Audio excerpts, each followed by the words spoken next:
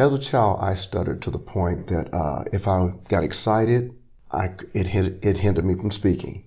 Because of that, I became what would be termed a social recluse. And this went on the majority of my childhood and into my teenage years. But you're still in the choir at this point. How did that coincide with being in the choir? Yes, interesting, isn't it? Okay. When I sing, or when I sang then, I didn't stutter.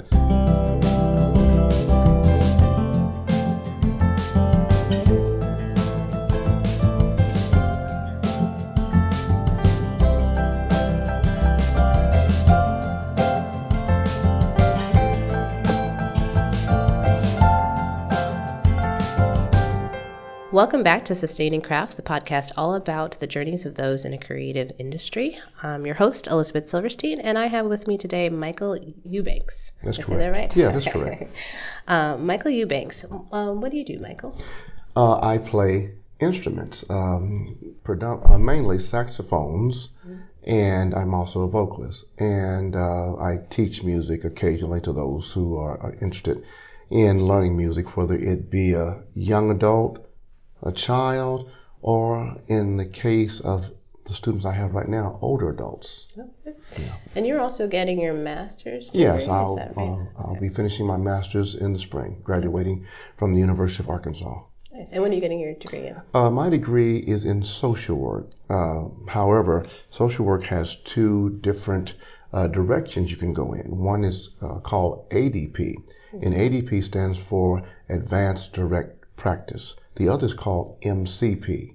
MCP is Management Community Practice.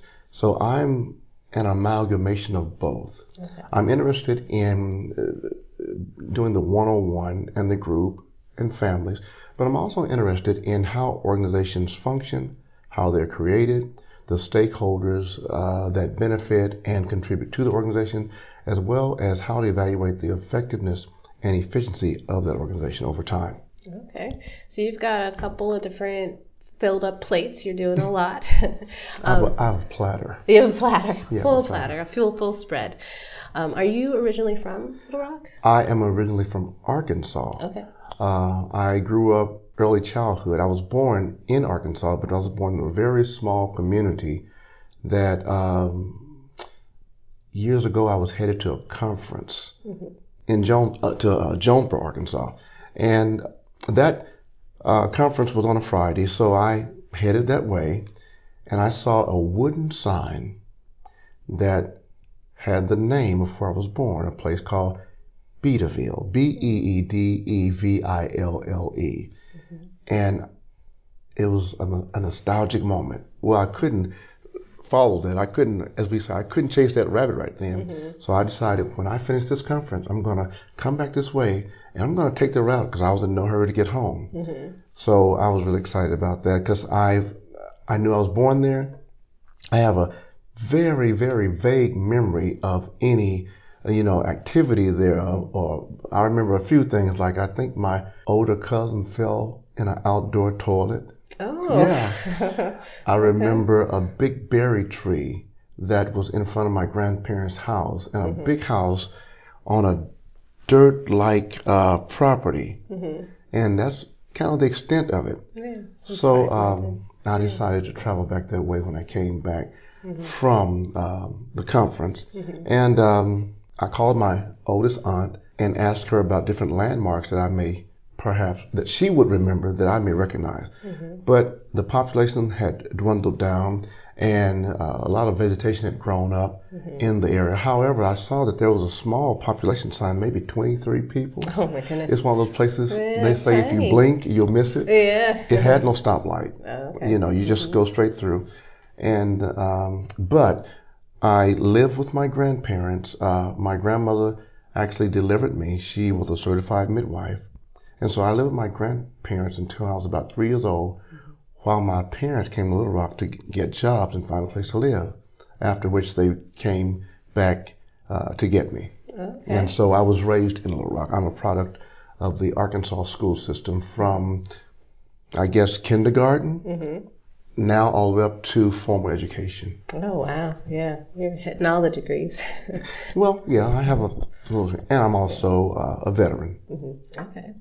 So you have a few different things going on. When did you first start with music? How did you get into that? Well, like many people in the South, or what we term the Bible Belt, I grew up, going to church and hearing music. But I think I was in children who are born who have an innate ability toward the rhythm, oftentimes, or have a potential to become musicians. So I'd beat on stuff like kids do, and ultimately, your parents put you in the choir. I could not sing. No. I would speak songs. I would talk songs. And so I started off tinkering around, like I said, beating on objects. And I think my aunt bought me a guitar. It went from there. I recall the first instrument my mother bought was an organ. And the organ had buttons on the left-hand side where you could push a chord, and then you would play the melody like Silent Night, like da da da da, And so from there it was piano lessons, and of course the quasi-singing, talking songs throughout my childhood life, and then ultimately it evolved into something more interesting. From piano lesson, I started singing more. I was really impressed with Lionel Richie. Okay. One of the first songs I learned to play was, I think it was Three Times a Lady, I think. So anyway, and then it went into the first instrument outside of my home was saxophone, and I didn't recall becoming interested in saxophone. I recall my band teacher assigning me the saxophone. And it was not until I was an adult till I understood how he assigned it. He would look at the mouth, the area of the mandible and the maximal, and look at the way your mouth was shaped. Oh. And I was assigned the saxophone, specifically tenor sax. And the saxophone in the case was just as big as I was at that time. Oh, wow. It was funny. Yeah. Oh, that's so interesting. I didn't realize that there was something so technical that went into assignments. Yeah. I had no idea either. That's crazy. And so you continued your music career all throughout high school? I did. I continued playing saxophone. I studied and continued piano up until I think around maybe 10 or 11. School kind of took over.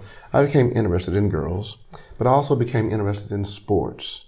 And so I ran track, played basketball, and, did what other little boys did, rode my bicycle, ventured, went fishing, joined the Boy Scouts at church, So around the 10th grade in high school, I became interested in voice, or really interested in girls.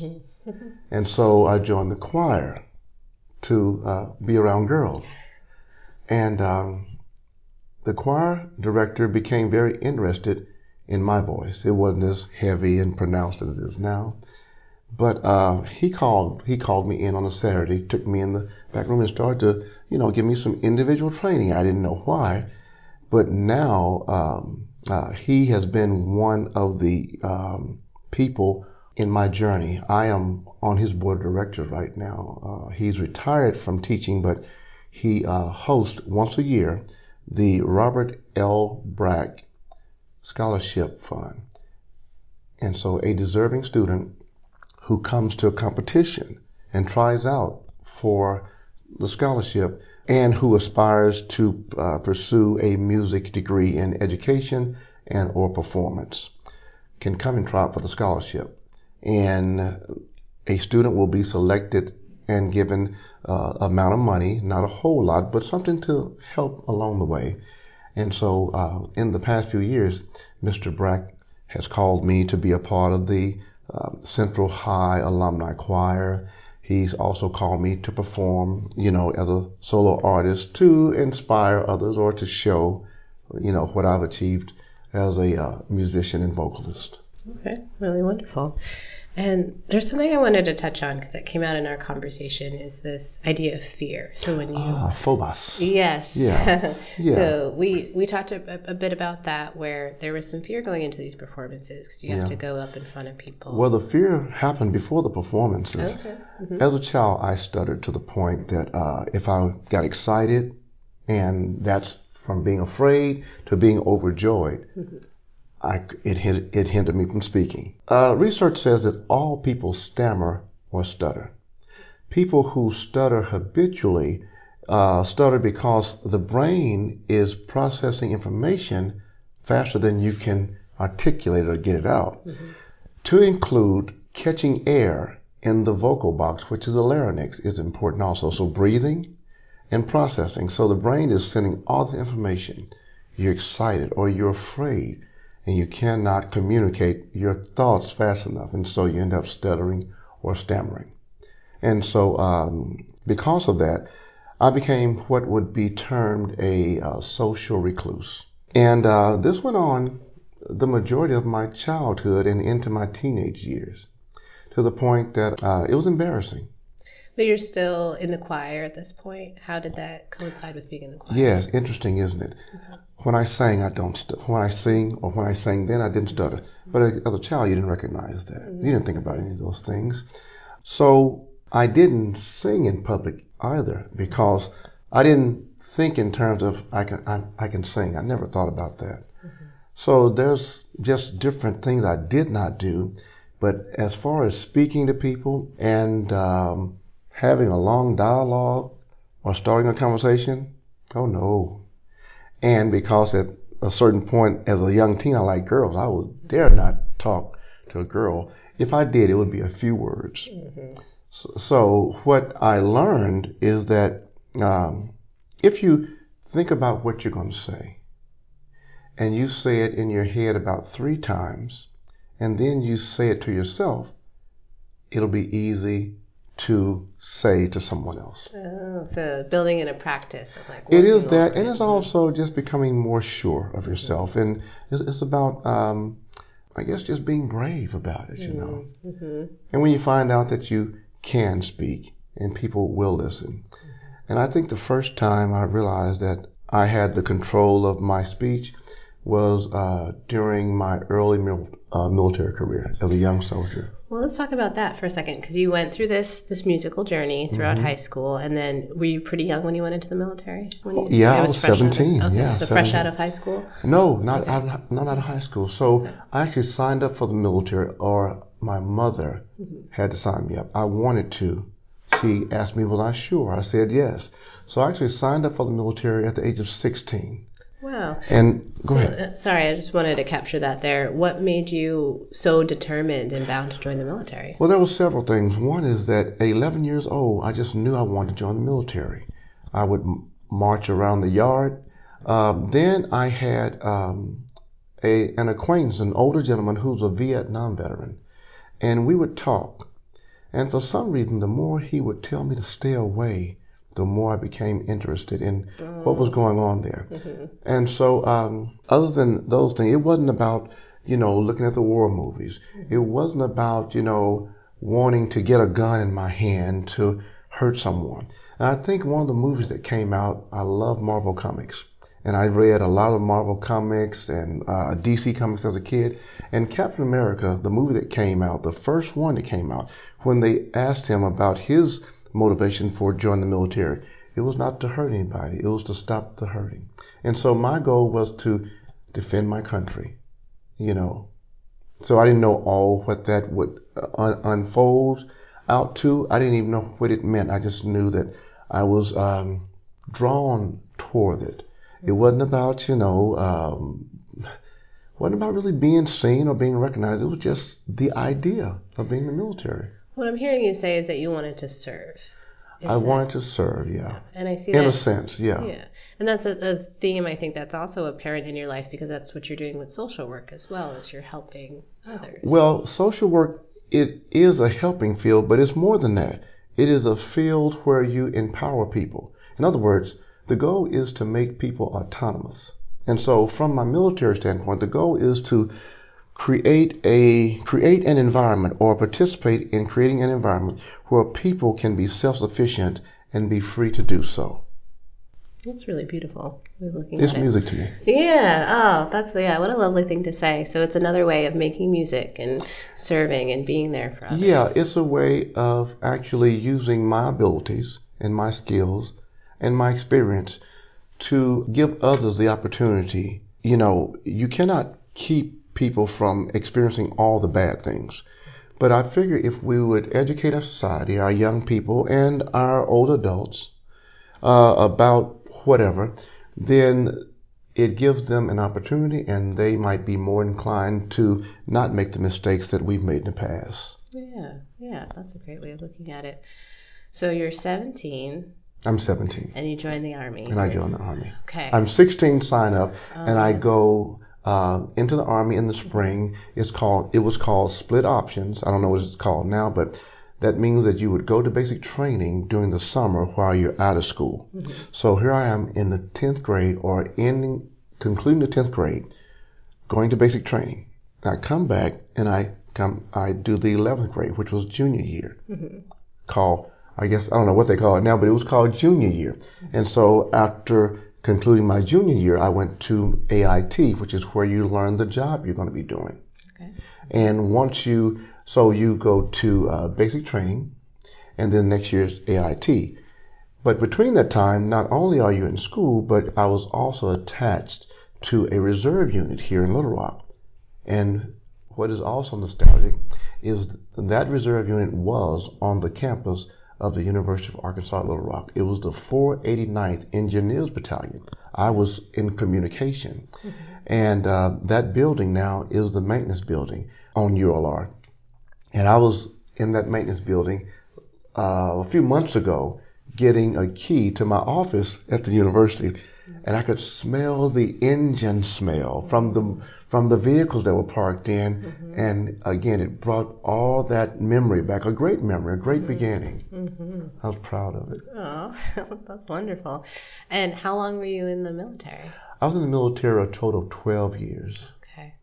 Yeah, so that's a long time. Yeah, and I've lived in several different countries and visited quite a few also. Mm-hmm. Were you able to continue your music while you were in the military? That was interesting. So when I joined the military, I just quit doing music. I had no intentions I figured, in the military, I'm on another journey. Mm-hmm. And I didn't think music was a part of it or would even be anything that I would even think about. Music was what I did in school, it's what we did at home, at church. Yeah. And I didn't think about it. So, at some point in time, and let me think for a second, we had to do cadence.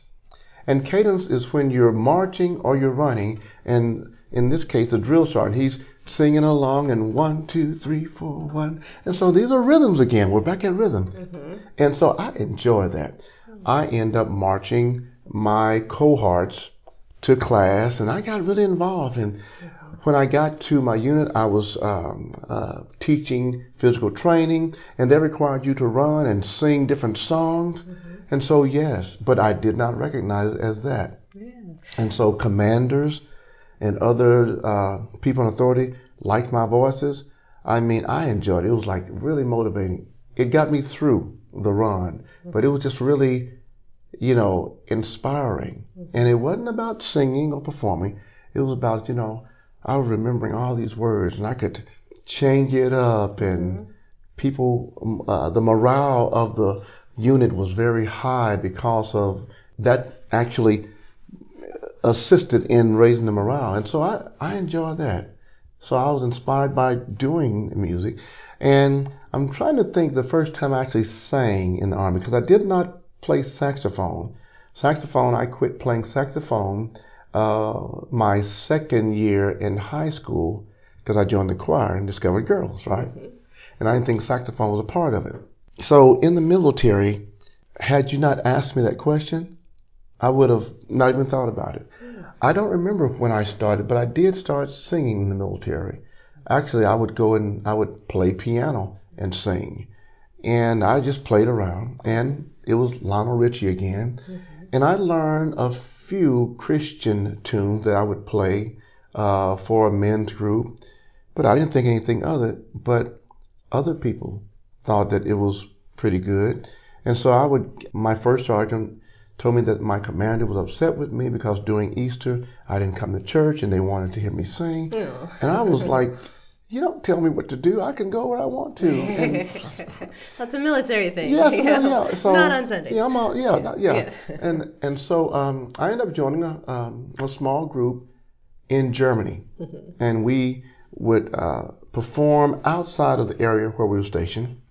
It was a young lieutenant. He played keyboard and sang. I played backup keyboard and I did backup vocals. No saxophone at the time, but I enjoyed it. And we did a lot of pop hits, and people were wondering if it was really our voice. I mean, we had together. We would work all day and practice all night until early morning, and then go back to work. And so that was exciting. But again, I didn't take that serious. I didn't think it was anything to be concerned about or anything to consider as a career or even continue it just as a hobby. The musicians, the lead guitar, bass player, and the keyboard player, they said, "Why don't you stay in Germany? Why don't you perform?" And I said, no. I even gave them my equipment. You can have my microphone. You can have all the stuff. Well, that's expensive equipment, though. Yeah, it is. That's not cheap stuff. Absolutely. So I came back to the United States, and here and there. Was this when you left the military? That's when you came back, or? So okay. After the military, I came back and went through. And how old were you at that time? In the military? When I came back to the United States? 31. I was 31. You were 31. Yeah. And I remember we talked about, I don't know if you want to touch on this at all, but it wasn't necessarily your choice to leave the military. No, the military, like any other organization or any job, may have a layoff. And so they called it a reduction in strength. What I did not know historically, that whenever the military finishes what we call a major campaign or war or a conflict, then they may not have the capacity to maintain all of the bodies that were hired for the conflict. So what happens now, you get laid off. And so it would be the type of civilian layoff. Had no idea what was going to happen. I had accomplished a lot of things militarily. I was a non-commissioned officer. I'd been to 3 different countries, had completed a lot of missions. At this time, I was a dad with a 3-month-old daughter living in Italy. Yeah. And I was really, as the Army would say, I was really being all I could be. And so there was things that I had achieved in the military. I had also started to go to college.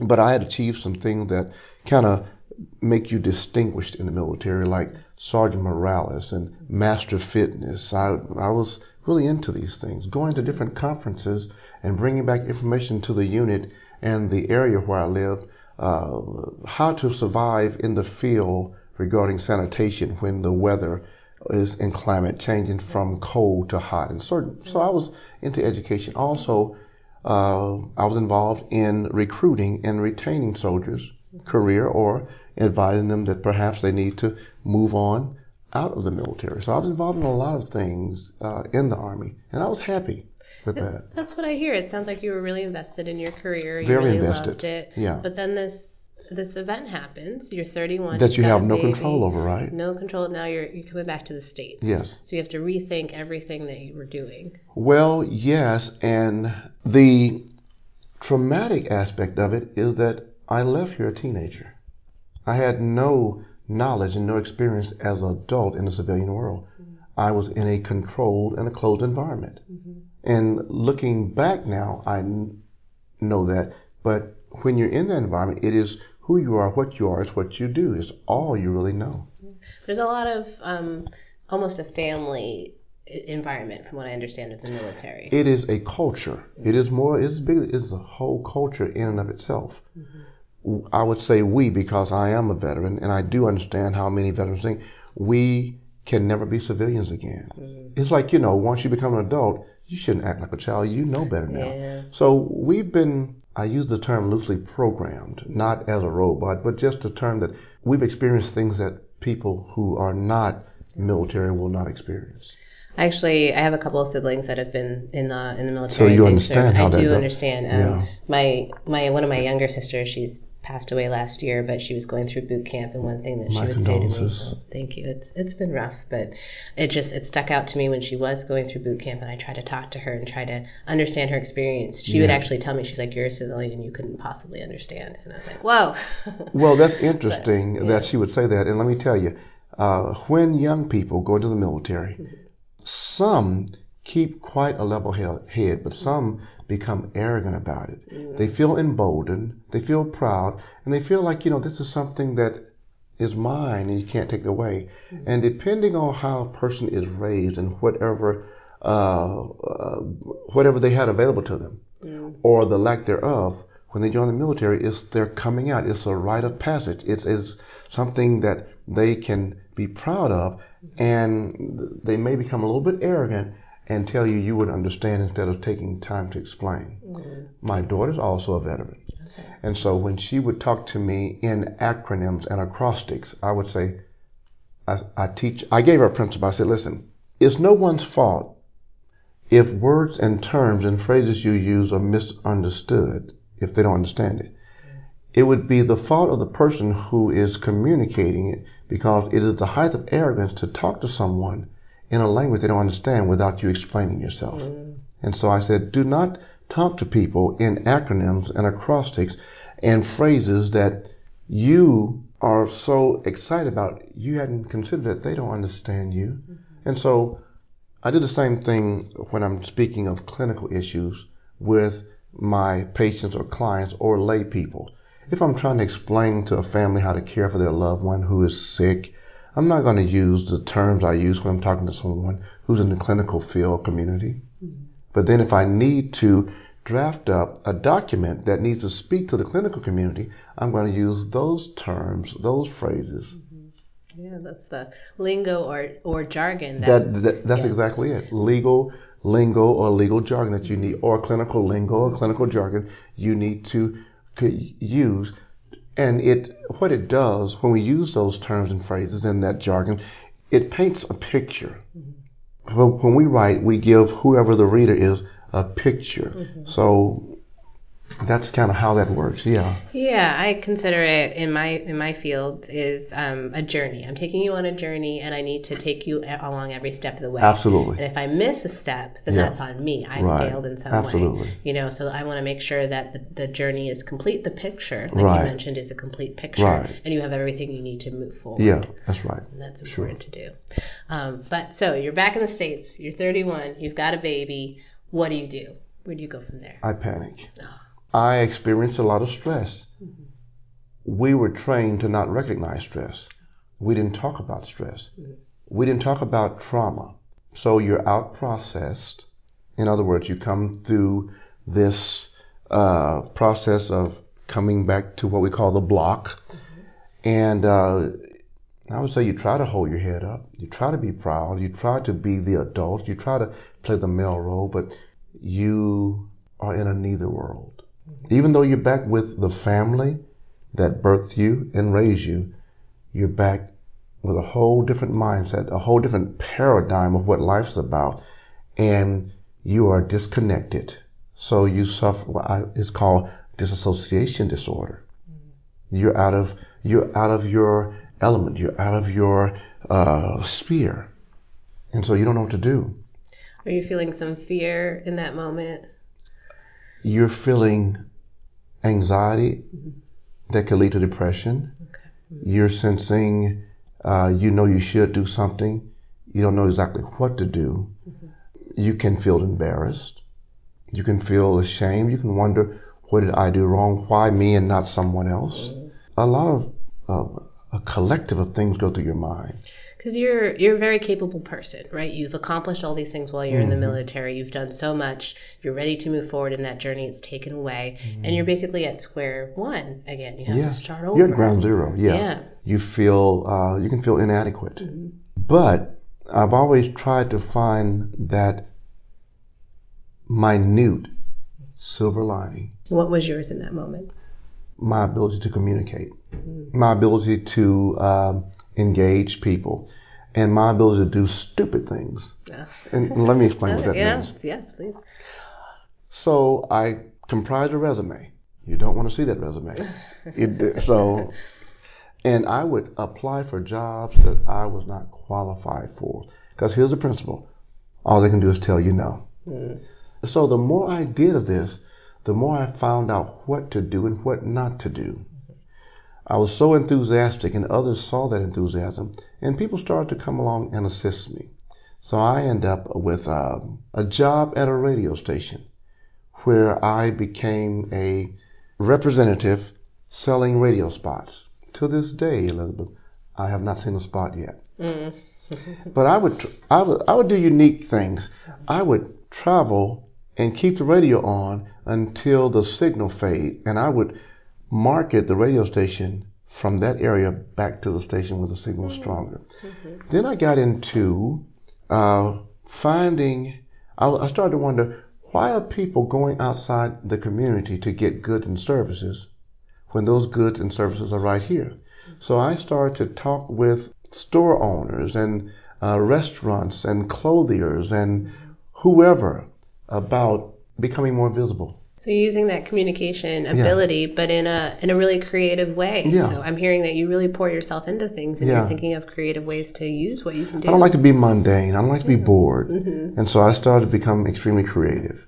And I did that. And I caused a community to recognize that we have those things here. Now, if you want to go to Dallas, if you want to go to distant places just to see that same thing in a different area, that's okay. However, if it's the weekday and you need something, it's right here. Yeah. So you're doing all of that. How do you start to see music as a viable career? Okay, so I did not still. Okay. So when I came back from my last tour, I was in church and I heard the musicians playing.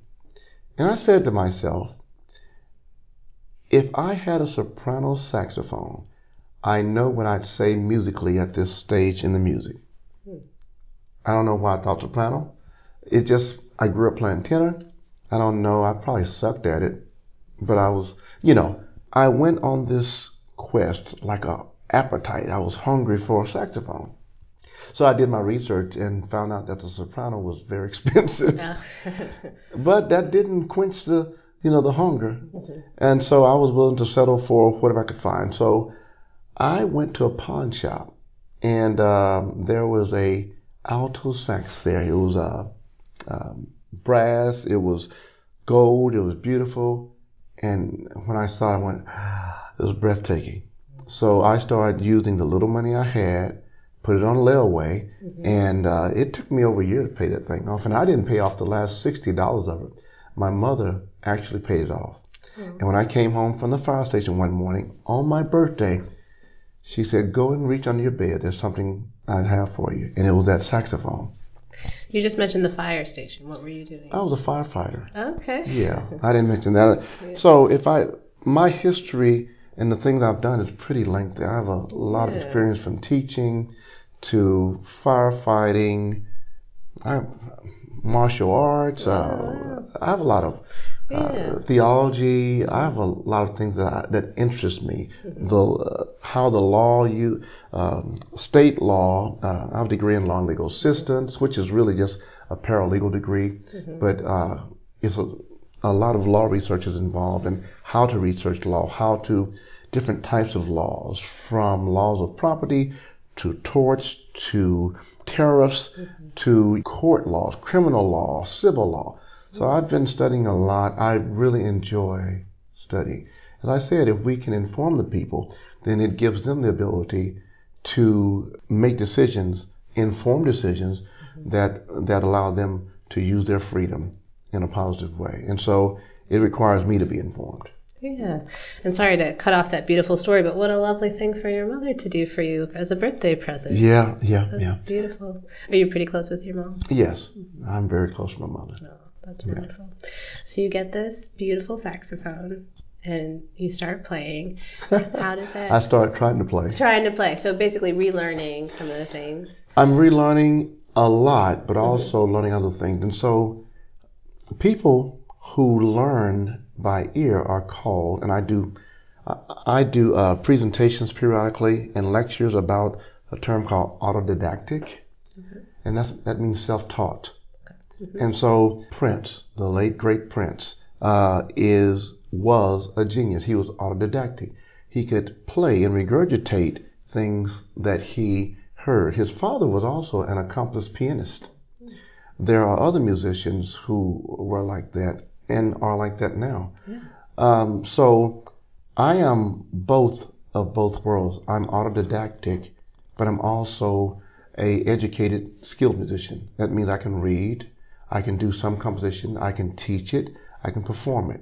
I really enjoy performing, but I enjoy teaching almost as much, but not enough to want to teach school all the time. Mm-hmm. So I'm a private teacher. So here I was with that nice shiny saxophone, and I can just tell you the music that I heard in my head did not readily come out of that horn when I put it to my mouth. Mm-hmm. I had to work at it. I had to develop my embouchure again. Mm-hmm. Ultimately, I went back to study with one of my teachers who had taught me privately as a kid, the late great Lorenzo Smith, one of the only African American musicians, performer, composer, and teacher who had a music business called Center Stage. And he's passed on now, but as he got older and his health failed, he would ask me to come and perform in places where he would perform. He's the reason I became a performing artist. It was Mr. Smith who saw in me something that I couldn't see. Oh, wow. Yeah. That's really great. And that's happened to me all my life, even in the most recent times. There are those who see things that I do naturally that others have to work at. I don't know it. It feels right to do it. So I just do it. I don't do it so someone say, hey, look at what you're doing. Mm-hmm. In the last several years, I've started playing flute, and I will study formal education. I'll start studying. I've been playing flute for the last several years, but I'll go back to formal education and sharpen what I'm doing. I record myself playing. I work hard. I didn't go to bed about 3 this morning, just up in my studio playing flute, and I'll take a song or a couple songs that I'm familiar with, and I'll listen to myself. I used to hate hearing my recordings, but I'll listen to myself, and now I can make those adjustments, what we call in engineering, on the fly. I can hear what I'm doing or not doing. I can hear the breathing, the attack, release, the smooth transition from one to another. I can hear it go flat, sharp. I can hear it kind of fall off. And so I can hear what breathing needs to transpire in order to keep the life of the note flowing. And I can hear that if you were playing and I was teaching you. That's really a wonderful skill to have. Is that's something that came easily to you? I don't know. It just became apparent to me. Yeah. I said, okay. That's obvious. And what happens, I guess, is these different worlds come in from me playing to listening to other players. And so when I listen to the other professionals, I try to listen to them without all the sound effects that they have. And I actually have a tuner, several tuners, and I'll actually put a tuner next to a CD or a record that's playing and listen for the consistency or the inconsistency of notes. And so I'm always learning, what are they doing? What's going on that's normal in music? But I try to create a sound that doesn't require all the other equipment. So my sound becomes natural. So when I bring in equipment like reverb, like this room, this is called flat reference. The spatial area makes our voice bounce off the wall. I can hear natural reverb, but it's not continuing to do this. And what sound does, it rolls, hits something, and falls off or bounces off. Yeah. So that's called reverberization. Okay. What we want to do, we want to have it natural. Yeah. So that if we're going to add to it, we want to amplify it and not make it so artificial. So I try to keep things natural or organic. And when I add to things, it's only to make it warmer or bring depth, but keep the realism, keep the natural, the natural sound going. Unless we intentionally want to distort that sound by adding more artificial effects. So trying to be very deliberate and precise about. Yeah, punctiliar is the Greek word. Like a bow and arrow, yeah. Very cool. Oh wow, it sounds like you've done a lot and you've studied a lot. Still doing. Cool. So I tell people we should continue to have not an open mindset, but a growth mindset. So I say without being apologetic, I'm a student of life. I will always be a student of life. That's really wonderful. So what are you doing currently that you would love people to be aware of? Well, currently I work with veterans. I've been working with veterans for some years in different aspects, from mental health and being the voice of the veterans, speaking on their behalf for goods and services that they either cannot obtain or have not obtained, or talk about their frustrations of services that they believe could be better. And so I've served as vice chair for Veterans Mental Health as a volunteer up until 2016, at which time I was accepted into the master's program. And I knew that I would not be the best fit person to, serve in that capacity. And I was asked if I would become the chair, but I thought someone who had more time and more experience than I should, be in that capacity. Mm-hmm. But I've been working with veterans for some time by listening, being involved. And in the last few years, I've been doing music presentations to veteran facilities, the VA hospital in North Little Rock, Fort Root, and the Veterans Day Treatment Center in Little Rock. I do what's called a musical journey. And what I try to do is look at the era that those veteran men and women lived in or grew up in and find songs that were pretty popular then. And then if they will, after I do a song, just start a little dialogue about what that meant to them and how it made them feel. Mm-hmm. But I always warn them that some songs may make you sad. Some memories may be joyful, but you also may remember that they came to an end. Mm-hmm. It may have been a separation or the death of someone, but if you on that place, on that journey, would just enjoy, the time you had there or with that person, that can be very inspiring. It can add to quality of life. Mm-hmm. Just by remembering good things, Oh, and so that's what I'm doing currently, in addition to finishing my master's degree. And in the month of December, I performed a whole lot. I saw some of those. The holidays. People call me to do public performances or private performances for the organization. Mm-hmm. So I did quite a bit in December, mm-hmm. to include relax and work on music and work on other things and really just kind of reflect on what I have been allowed to accomplish. Mm-hmm. Yeah, and a lot of sleep. Yeah. Love sleeping. Yeah, sleeping is the best. It is the best, isn't it? Especially when you work so hard and then when you earn your sleep, that's the most satisfying sleep. Yeah. Well, Michael, what are some of your goals for the future? Elizabeth, again, I'm open with that. I've been asked at least by 2 organizations to come work for them. Mm-hmm. But in terms of my goal, I'm contemplating, heavily contemplating, working on my doctorate of PhD. Mm-hmm. I've been inspired by some of my professors to also consider teaching at the university. So there's a lot. I'm like a kid just getting out of school. There's the world is kind of open to me, mm-hmm. but I want to take my music with me. I want to study perhaps music therapy. Mm-hmm. I'm not sure what all is required, but I've been reaching out to the, I think it's called the National Association of Music Therapy Therapists. So I'm looking at that study, and I don't think I have to get a doctorate, and I think I can just do some coursework, and because I have my master's, all my general studies and my other coursework in mental health and behavioral and environmental and social information can perhaps be considered as coursework for that. Ultimately, I'd like to be an independent therapist, mm-hmm. but I also want to continue to be involved in developing organizations, evaluating organizations, and perhaps may start something myself. Mm-hmm. I've been told I should. Oh, yeah. Yeah.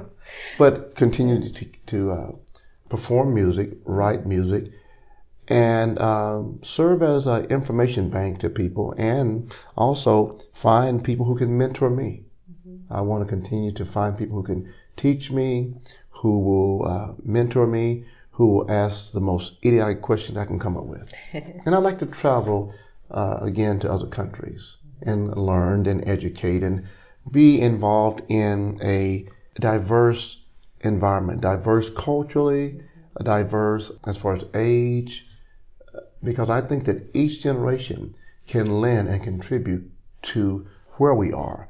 That's, our generation X and Y, millennial, traditionals, baby boomers, everyone should contribute, because when we close ourselves off and go to our various corners as though we are an island or a community independent of others, I think that's where we lose the opportunity and the ability to really enjoy what human life is about. Mm-hmm. I just want to say that's all so encouraging to hear too, of how it's life.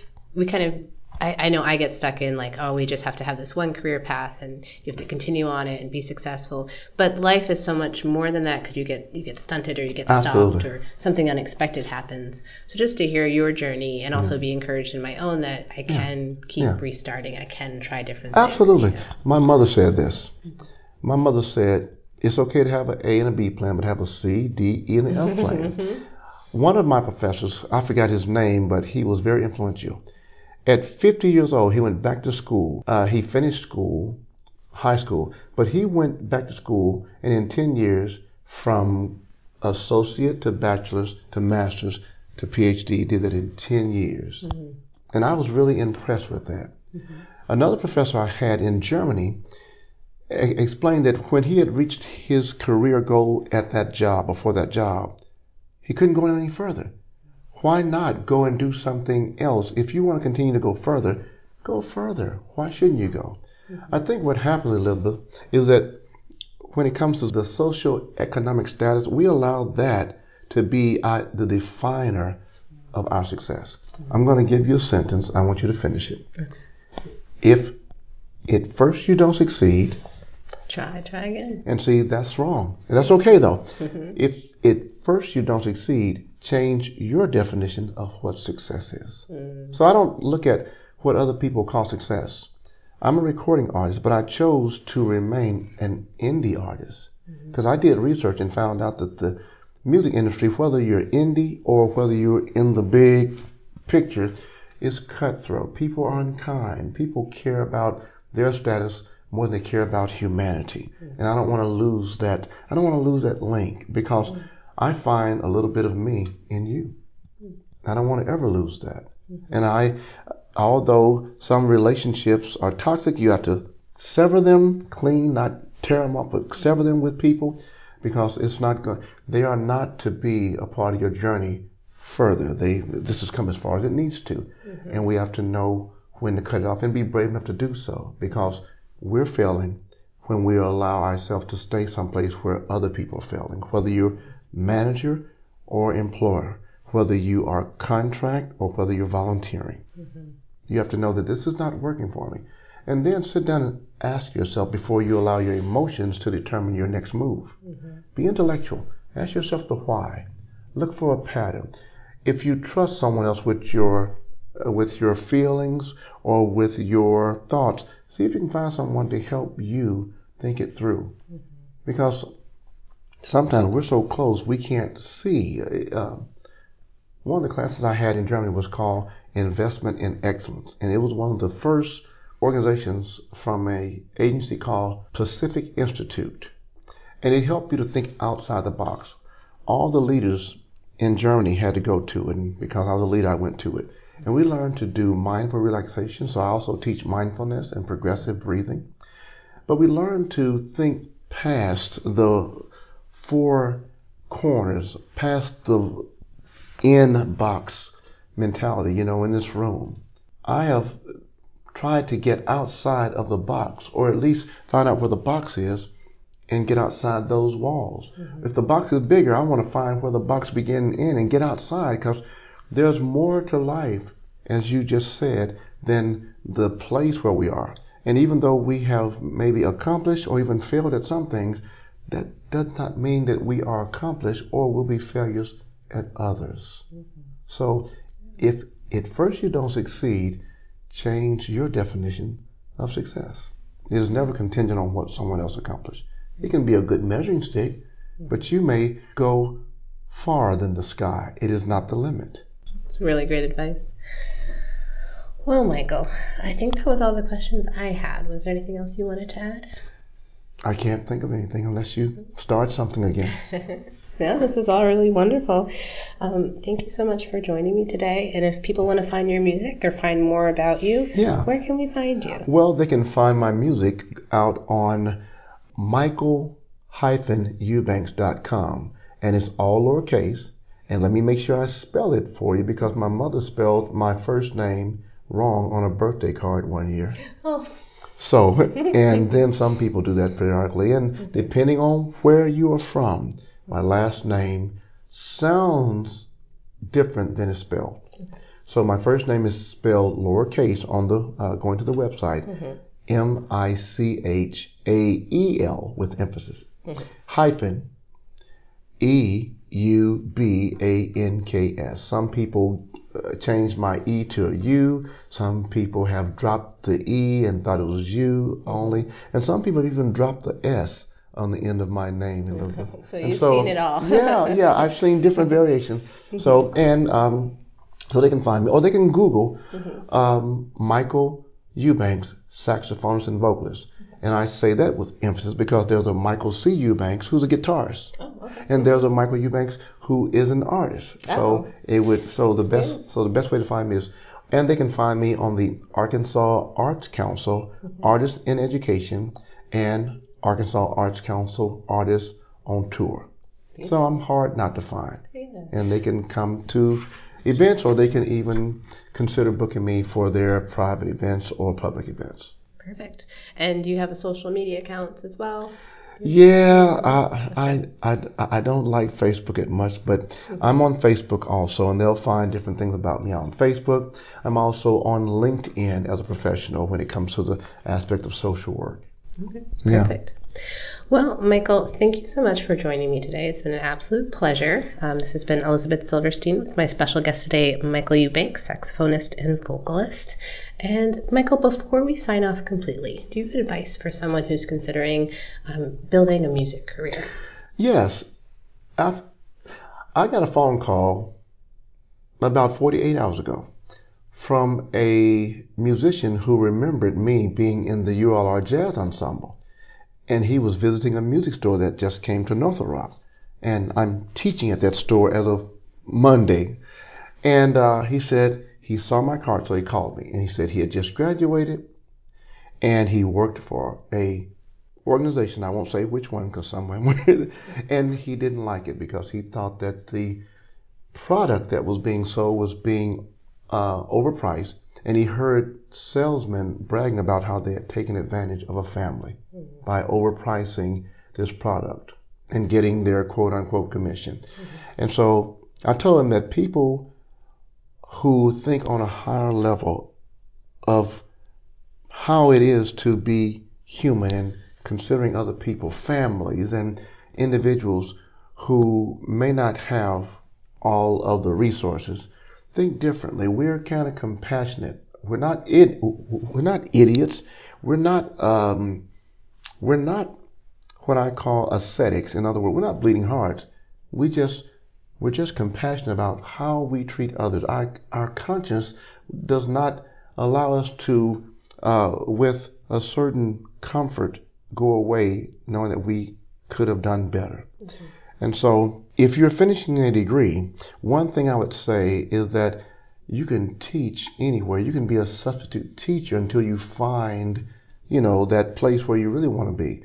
I taught as a substitute teacher and even as a permanent substitute on a consistent basis, but that will put some finance in your pocket. It doesn't take care of the benefits, but what you want to do is have a source of income. And for someone who's just finishing school and may think about just being around young people, because that's our future, right? I would say get in there and see how they think and be challenged by trying to get them to see things different and enter a dialogue, get a conversation going, because as I said, each generation can lend something to other generations. And what better way to learn than be in the company of people, despite their age, color, belief system, sexual orientation?